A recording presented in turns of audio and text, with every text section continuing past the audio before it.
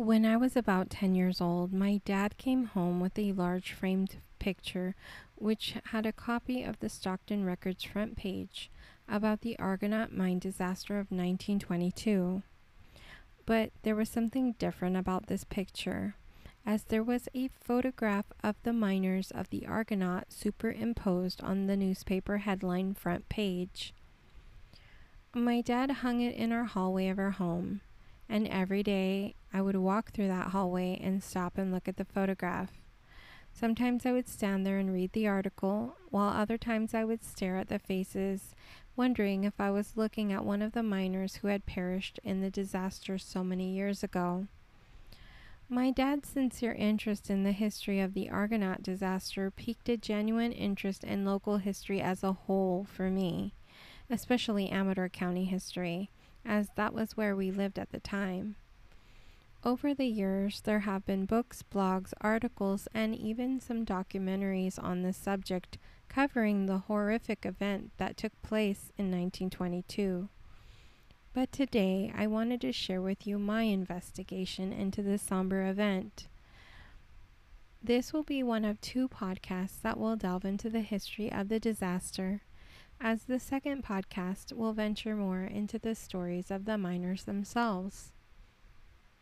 This story is very special to me, as I feel I have a genuinely personal attachment.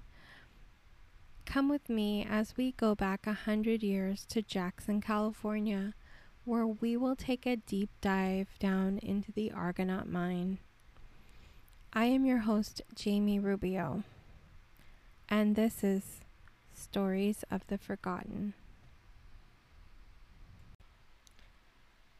On August 27, 1922, at approximately 10 p.m., the skip tender at the Argonaut mine, Steve Pasalich, was working his shift for the night. Now, a skip tender is what I could only compare to as a kind of elevator operator who rode on the bale of the skip. For those of you who are not familiar with a mining skip, it was a metal bucket-type contraption that could transport equipment and rock as well as miners from the mine back up to the surface and back down again. Now, the hoist house, which had the cables to the skip, was located further downhill. So in order to request the skip to be lowered or raised, you had to communicate with the hoist house. So there was a bell system in place that Pasalich had to use to communicate with the hoist house to let the person in charge there know when he needed to go up or down the shaft. The furthest you could go down the skip was to the end of the line, which was at the 4,800 level. Then the only way you could go was back up again. You have to remember, the only places in the mine that had electricity or light was at the stations of each main level or the main shaft of the mine. After that, the miners were solely dependent on the light of their carbide lamps. Besides being the skip tender, Steve Pasalich's job was also to retrieve the lunch buckets and bring them down to each level of the mine and drop them off. Once he had dropped off all the lunches to each level, he would go back up the skip again. The shift boss that night was Clarence Bradshaw. Now, he was the main guy in charge that night, and below him would be the jigger boss, and then below him would be the level boss. That night, the jigger boss was Ernie Miller. Just after lunch, Bradshaw asked Pasalich and another miner, Mitchell Jogo, to go with him to drop off waste from the chute and dump it to the 4,200 level. Now, as they prepared the ore cart to go underneath the chute where it was overhead, as they were pulling out the stopboard, the falling rock pushed through and broke the stopboard, breaking it to pieces. So, Jogo said he would go down to the 4,600 level and get wood to build another stopboard for the chute before going back up the skip again with the two other men. So Bradshaw told him to go ahead while they waited for him. It was about 10 minutes or so before Bradshaw decided that Jogo was taking a little too long. So Bradshaw and Pasalich started walking down the drift back towards the main shaft when they noticed haze in the air, and they realized it was smoke. The San Francisco Call reported Bradshaw's experience, although they got a few typos here, so bear with me. Quote, by a margin of only a few minutes, shift boss Clarence Bradshaw, Steve Pasalich, and Michael Jago escaped from the Argonaut mine before the fire made egress possible. Bradshaw says he and two companions were at the 4,200-foot level at 11:40 o'clock the night of the fire when he smelled smoke. Without an instant's delay, he called the two miners to accompany him up the shaft. The smoke became thicker and thicker as they ascended, and at the 300-foot level they were almost overcome by heat, unquote. Now, the two typos, there is Mitchell Jogo is the correct way to say the miner's name, and they were not at the 300-foot level. They were at the 3,000-foot level, which is a huge difference. But regardless, this was the newspaper's early reporting of the story. Now, according to Bradshaw, the men wrapped their coats around their heads to keep the smoke from getting to their lungs while they ascended up to the fresh air from the surface, which was just about at the 3,000-foot level. Now, you see, the fire was just below the 3,000-foot level, and because of the ventilation system, which was a large fan installed at the head of a nearby mine shaft known as the Muldoon, which was an old abandoned mine that the Argonaut decided to start using, they had installed a fan at the head of that mine shaft, and what it would do is the fan would pull air from the head of the Argonaut at the collar of the mine. So it would pull air down into the Argonaut mine and keep fresh air running through the mine and the drifts for the miners. It would pull it down and move it throughout the mine and then go back up through the Muldoon shaft. But see, because of the fire, now the smoke was being drawn down into the mine instead of up. So once the men on the skip had passed the fire, they were able to breathe again. But that's when they realized that all of the men below them were now going to suffer from carbon monoxide poisoning due to the smoky air being pulled down into the mine shaft to the deepest parts of the mine drifts where the 47 miners were working that night. Jigger boss Ernie Miller caught the scent of smoke at the 4,800-foot level and quickly phoned the hoist house to let them know smoke was coming down the shaft. When Bradshaw picked up the line at the 2,000-foot level, he warned Miller the shaft was in fact on fire, but they were trying to put it out. The last words they heard Ernie Miller say was "all right," and he hung up the line. Now, this is where it gets tricky, because we will never know exactly what happened after that. All we can know is what was found after rescuers recovered the miners' remains. One would like to assume that Miller at least attempted to get his men out through the ventilation rises in the Muldoon shaft, which was technically supposed to be their emergency exit. But they stopped at the 4,350-foot level and ended up barricading themselves in a crosscut, which leads me to believe the air was just so bad they had no other choice but to bunker down and wish for the best. Another reason I believe that this is exactly what happened is because this had happened before to Ernie Miller. You see, he was a survivor of another horrible mine disaster only 5 years earlier. The infamous Granite Mountain Mine Disaster in Butte, Montana. In that experience, a fire had ignited when a miner's carbide lamp got a little too close to an oily paraffin paper that was insulating a 3-ton electric cable that had been brought down the shaft to complete, of all things, a sprinkler system. When the paper ignited, the fire spread quickly to the timbers of the framework in the shaft, and before they knew it, it was uncontrollable. A little over half of the miners escaped, but 168 were not so lucky. Most died from the carbon monoxide poisoning, not so much the fire itself. But there were two groups of men in different parts of the mine who had built bulkheads to create a makeshift barrier between themselves and the carbon monoxide from the smoke. Both groups were eventually rescued. The first group was rescued after 38 hours, and the last group after 50 hours. It was said that Ernie Miller was among the men in the last group, which only 6 of the 8 men survived. According to reports from Miller's family, it was Ernie Miller who helped his coworkers build that bulkhead in the crosscut, something done in such a similar fashion at the Argonaut, which leads me to believe it was Ernie who tried to save his men. Going back to the story, by the time Bradshaw, Pasalich, and Jogo got up the shaft of the mine, they quickly tried to think of ways to put out the fire. They told Virgilio Garbarini, the superintendent of the mine, to let them open the sump reservoir and dump the water down the mine shaft to extinguish the fire. He agreed, and they went to work. Unfortunately, the valve hadn't been opened in a long time, and it had become rusted shut. So it took a lot of muscle and help from a sledgehammer to break the valve and let the water do its job. But once the water had been poured, the makeshift rescue crew realized the fire was still burning in adjacent drifts of the mine, places where the water couldn't reach. Different people came and tried to convince Garbarini to reverse the fan on the Muldoon shaft or just to turn it off completely. Garbarini tried to explain that by doing so, the fire would then burn upwards and completely decimate the main shaft itself, destroying any chance of firefighters reaching the fire deep inside the mine.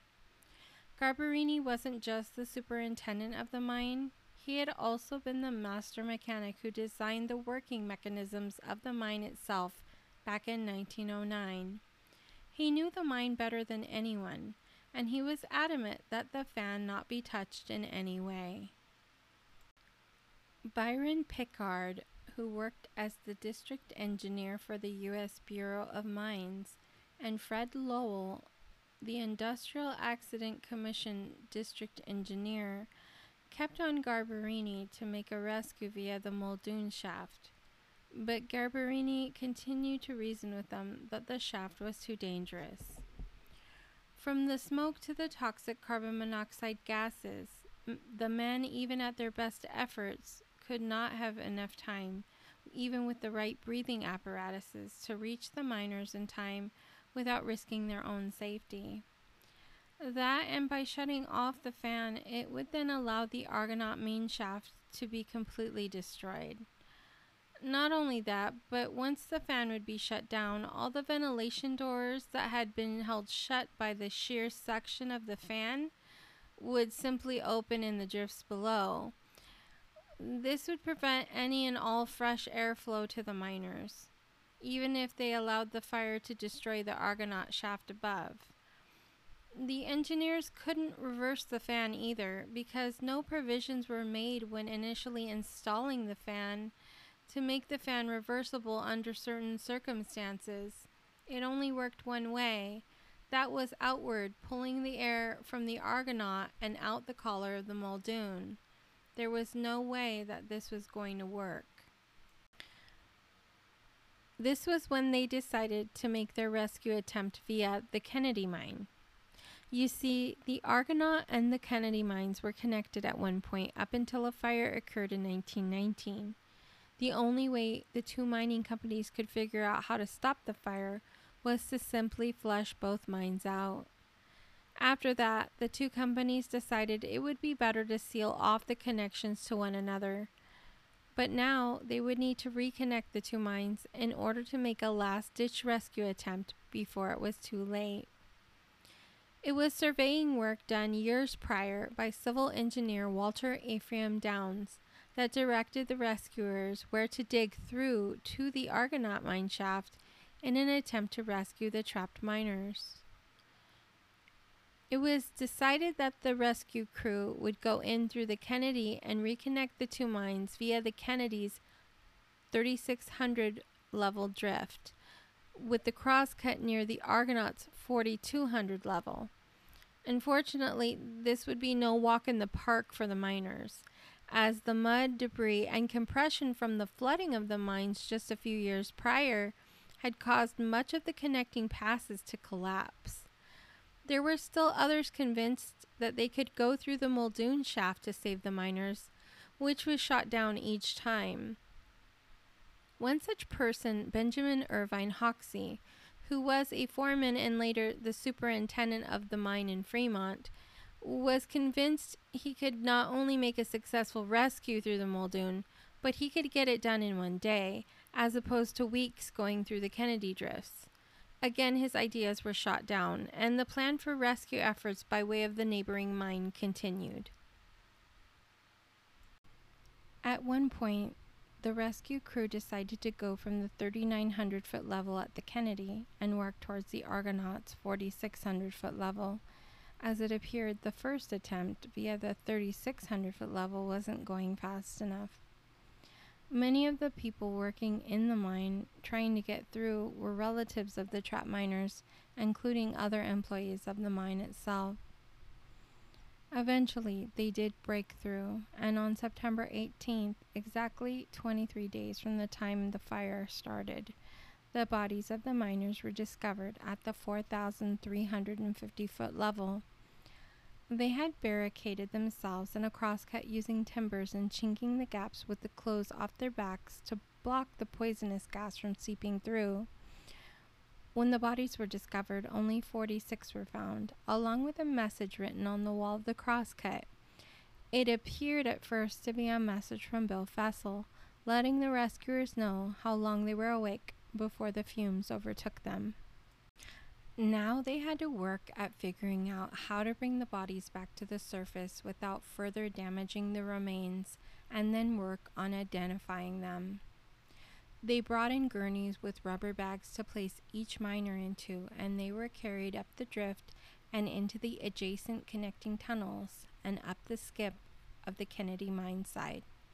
Each body was then transported up to the Argonaut mine and placed in the mill as a makeshift mortuary until all the bodies could be recovered. Besides discovering the bodies, they also had to bring up the belongings of the miners, such as clothing. Some of the miners had their brass tags with their individual miner number on them, but some of them did not have the tags at all. In fact, many of the tags were never found, leading mine employees to have to identify bodies visually.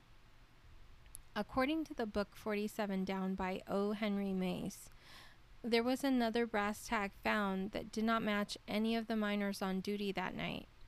He stated that not only did the mine company never divulge the number of the tag, they also never divulged the person whose name was assigned to that number. Now, if that wasn't odd enough, Mace mentions that the rescue crew also found a ring within the belongings, but this was a personalized ring with the initials JSN, which none of the miners' names matched. When the foremen and volunteers went to collect the miners' effects from the change house, they also discovered 48 changes of clothes hanging on hooks, not 47. So, who did this extra pair of clothes belong to? And who was this unidentified person's tag discovered that the mine never wanted to mention? This is where it gets interesting. The photograph that has been circulated all of these years that people claim was the message scribbled on the wall by Bill Fessel is not entirely accurate. In reality, it is actually believed to be a staged photo made after the miners' bodies had been found, and done so by a photographer for the San Francisco News by the name of W. Aaron McDonald. You see, there are two photographs in question, and one appears to be more authentic than the other. How do I know this? Well, this information comes from the research of the one and only late Amador County historian Larry Cenotto, which was published in the Ledger-Dispatch back in 1997. Larry happened to stumble upon an old photograph in the archives over 25 years ago that appeared to be similar but not exact, which prompted his further investigation. Quote, The last message written by the entombed miners, unquote, was written below the photograph with a stamped imprint on the back that said Jackson Studio, Jackson, California. It was believed that a local photographer had had a chance to photograph the original message long before McDonald. After carefully analyzing the photo, Cenotto determined that the photo found in the Amador County archives is much more likely the original photo of the writing on the wall left by the miners, which was clearly made under duress by the look of the writing. The cleaner, more visibly clear writing that was circulated by the news media, which spells out Fasal's name on it, had to have been staged later, and it was clearly done with more precision, which would have been the last thing a miner, choking on carbon monoxide gases and fearing for his life in the dark, would have been doing at the time. The photo, now believed to be the original message, only states the words 3 o'clock, gas getting strong, 4 o'clock, and instead of the name Fasel spelled F-E-Z-Z-E-L, as in the media circulated photo, the name was just spelled F:"Z. It was as if the writer of the message had lost consciousness prior to finishing the inscription on the wall. But why stage the photo in the first place? Cenotto suspected something had happened to the original writing, which forced the media to recreate it. Another question to be asked was, how did Fasal's body end up in another area of the mine, away from and outside of the barricade where the other miners were discovered, if he had in fact scribbled the message on the wall? Again, Cenotto believed that since Fasal was working alone at the 4,650-foot level that night doing timber work, which was confirmed by those who worked at the mine that night, he would have had no idea what was going on in the other part of the mine, and had no chance to make an escape before the fumes and the smoke had reached him. Another thing I would like to point out is that I personally enlarged copies of Bill Fasal's naturalization papers and his draft registry card, and I looked at both signatures on both documents. Despite what some claim that Fasal signed his name with 2 Z's, both signatures were signed in cursive and showed his name spelled F-E-S-S-E-L. He did not use a Z. On September 22nd, 3 separate funerals took place at 3 local cemeteries in town. The Presbyterian Cemetery, which is now the public cemetery, St. Patrick's Catholic Cemetery, and St. Sava's Serbian Cemetery, which is next door. There were inquiries and hearings, plus speculation galore. Some argued they should have went down the Muldoon shaft to reach the men in time. Some argued that they should have sent the skip down to at least attempt to rescue some of the men, despite the fact that eventually the phone and bell system was disrupted by the fire, and thus the hoistman could not have known when to lift or lower the skip to and from the men in order to provide a clean escape for them. When it came to pointing fingers at someone, some insinuated that Fasal started the fire, as if he had conveniently snuck off into the night, and that was why they couldn't find his body. Maybe it was because he was German, and he had been an interpreter for the United States government for a while, and the fact he wasn't always a miner, but there was gossip that he could have been some sort of spy. Others insinuated that perhaps it was the work of communists known as Wobblies, which at the time went by the name of the Industrial Workers of the World. There were other insinuations that the fire could have been started by a mystery person who may have escaped out of a drift at the 2,500-foot level that exited out near the creek.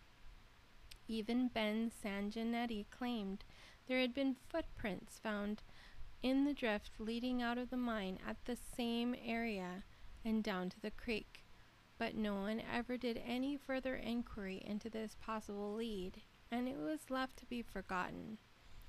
Why no one bothered to investigate that makes me wonder about the whole thing altogether. There were other theories that some sort of an electrical shortage started the fire, which is a possibility.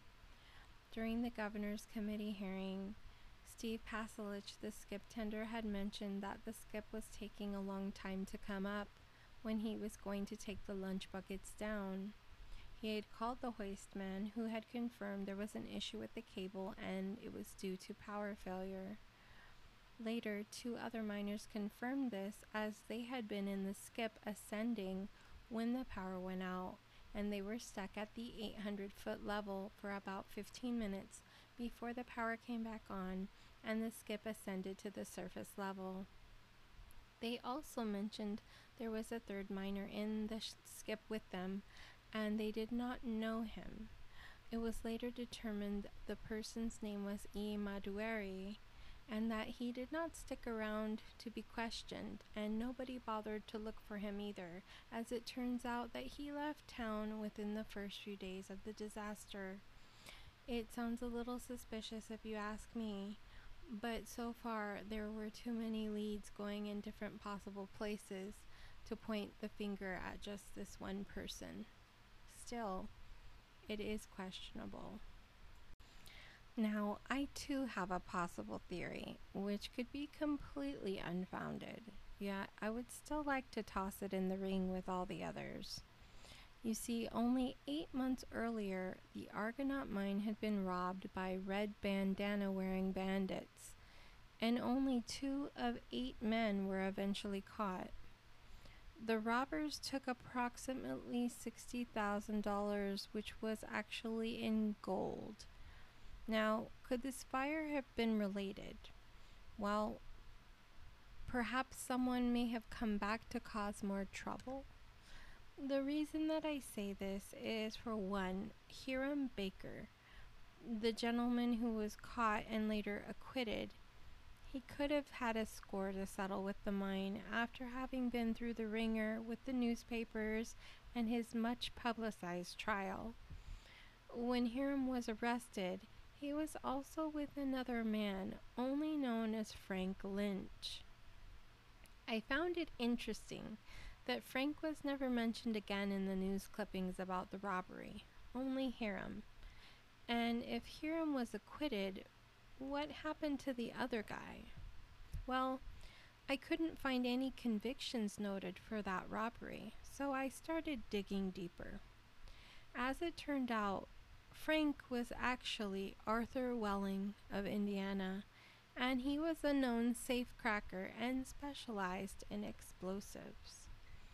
He was already on the lam for robbing Western Oil Refining Company in Indiana, and had been originally caught with his friend Edward Stevens at the Omni Severin Hotel, where they were found in the check room with nitroglycerin, more than likely ready to crack open the hotel safe.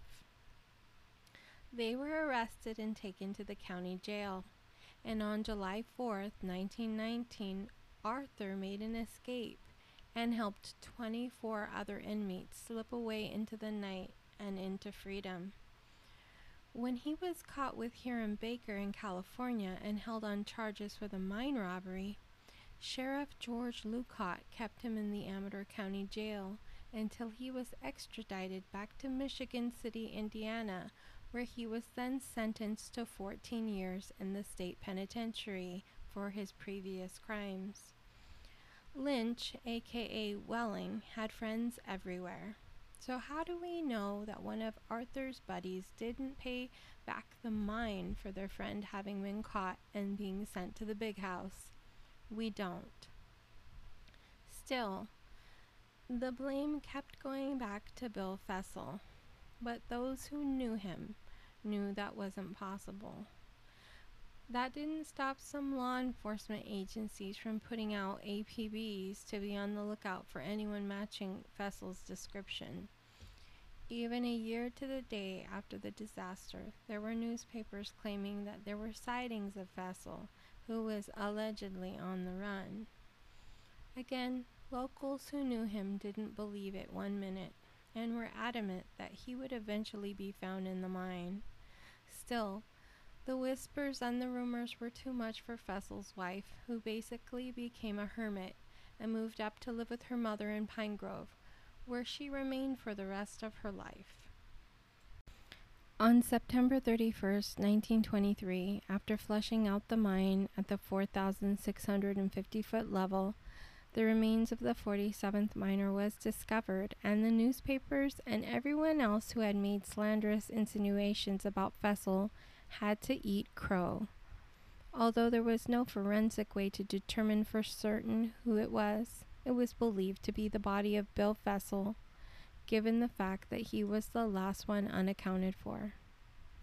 A local dentist examined the skull of the remains that had been found, and he believed it to be Fessel based on his memory of Fessel missing molars and had present wisdom teeth that he had noticed during an examination a few years prior.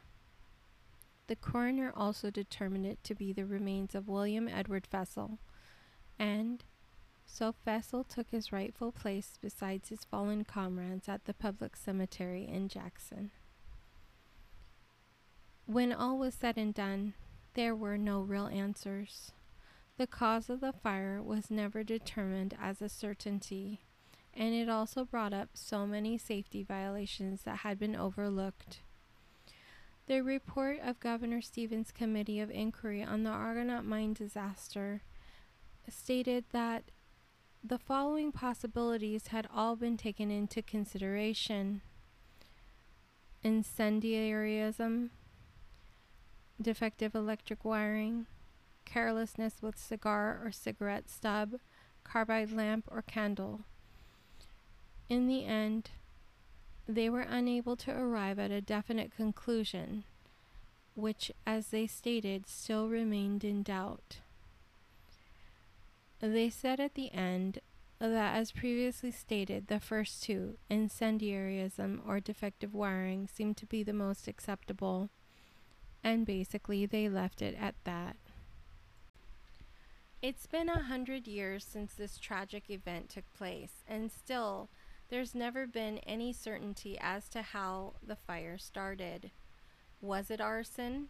Was it simply some sort of faulty electrical wiring in the manway?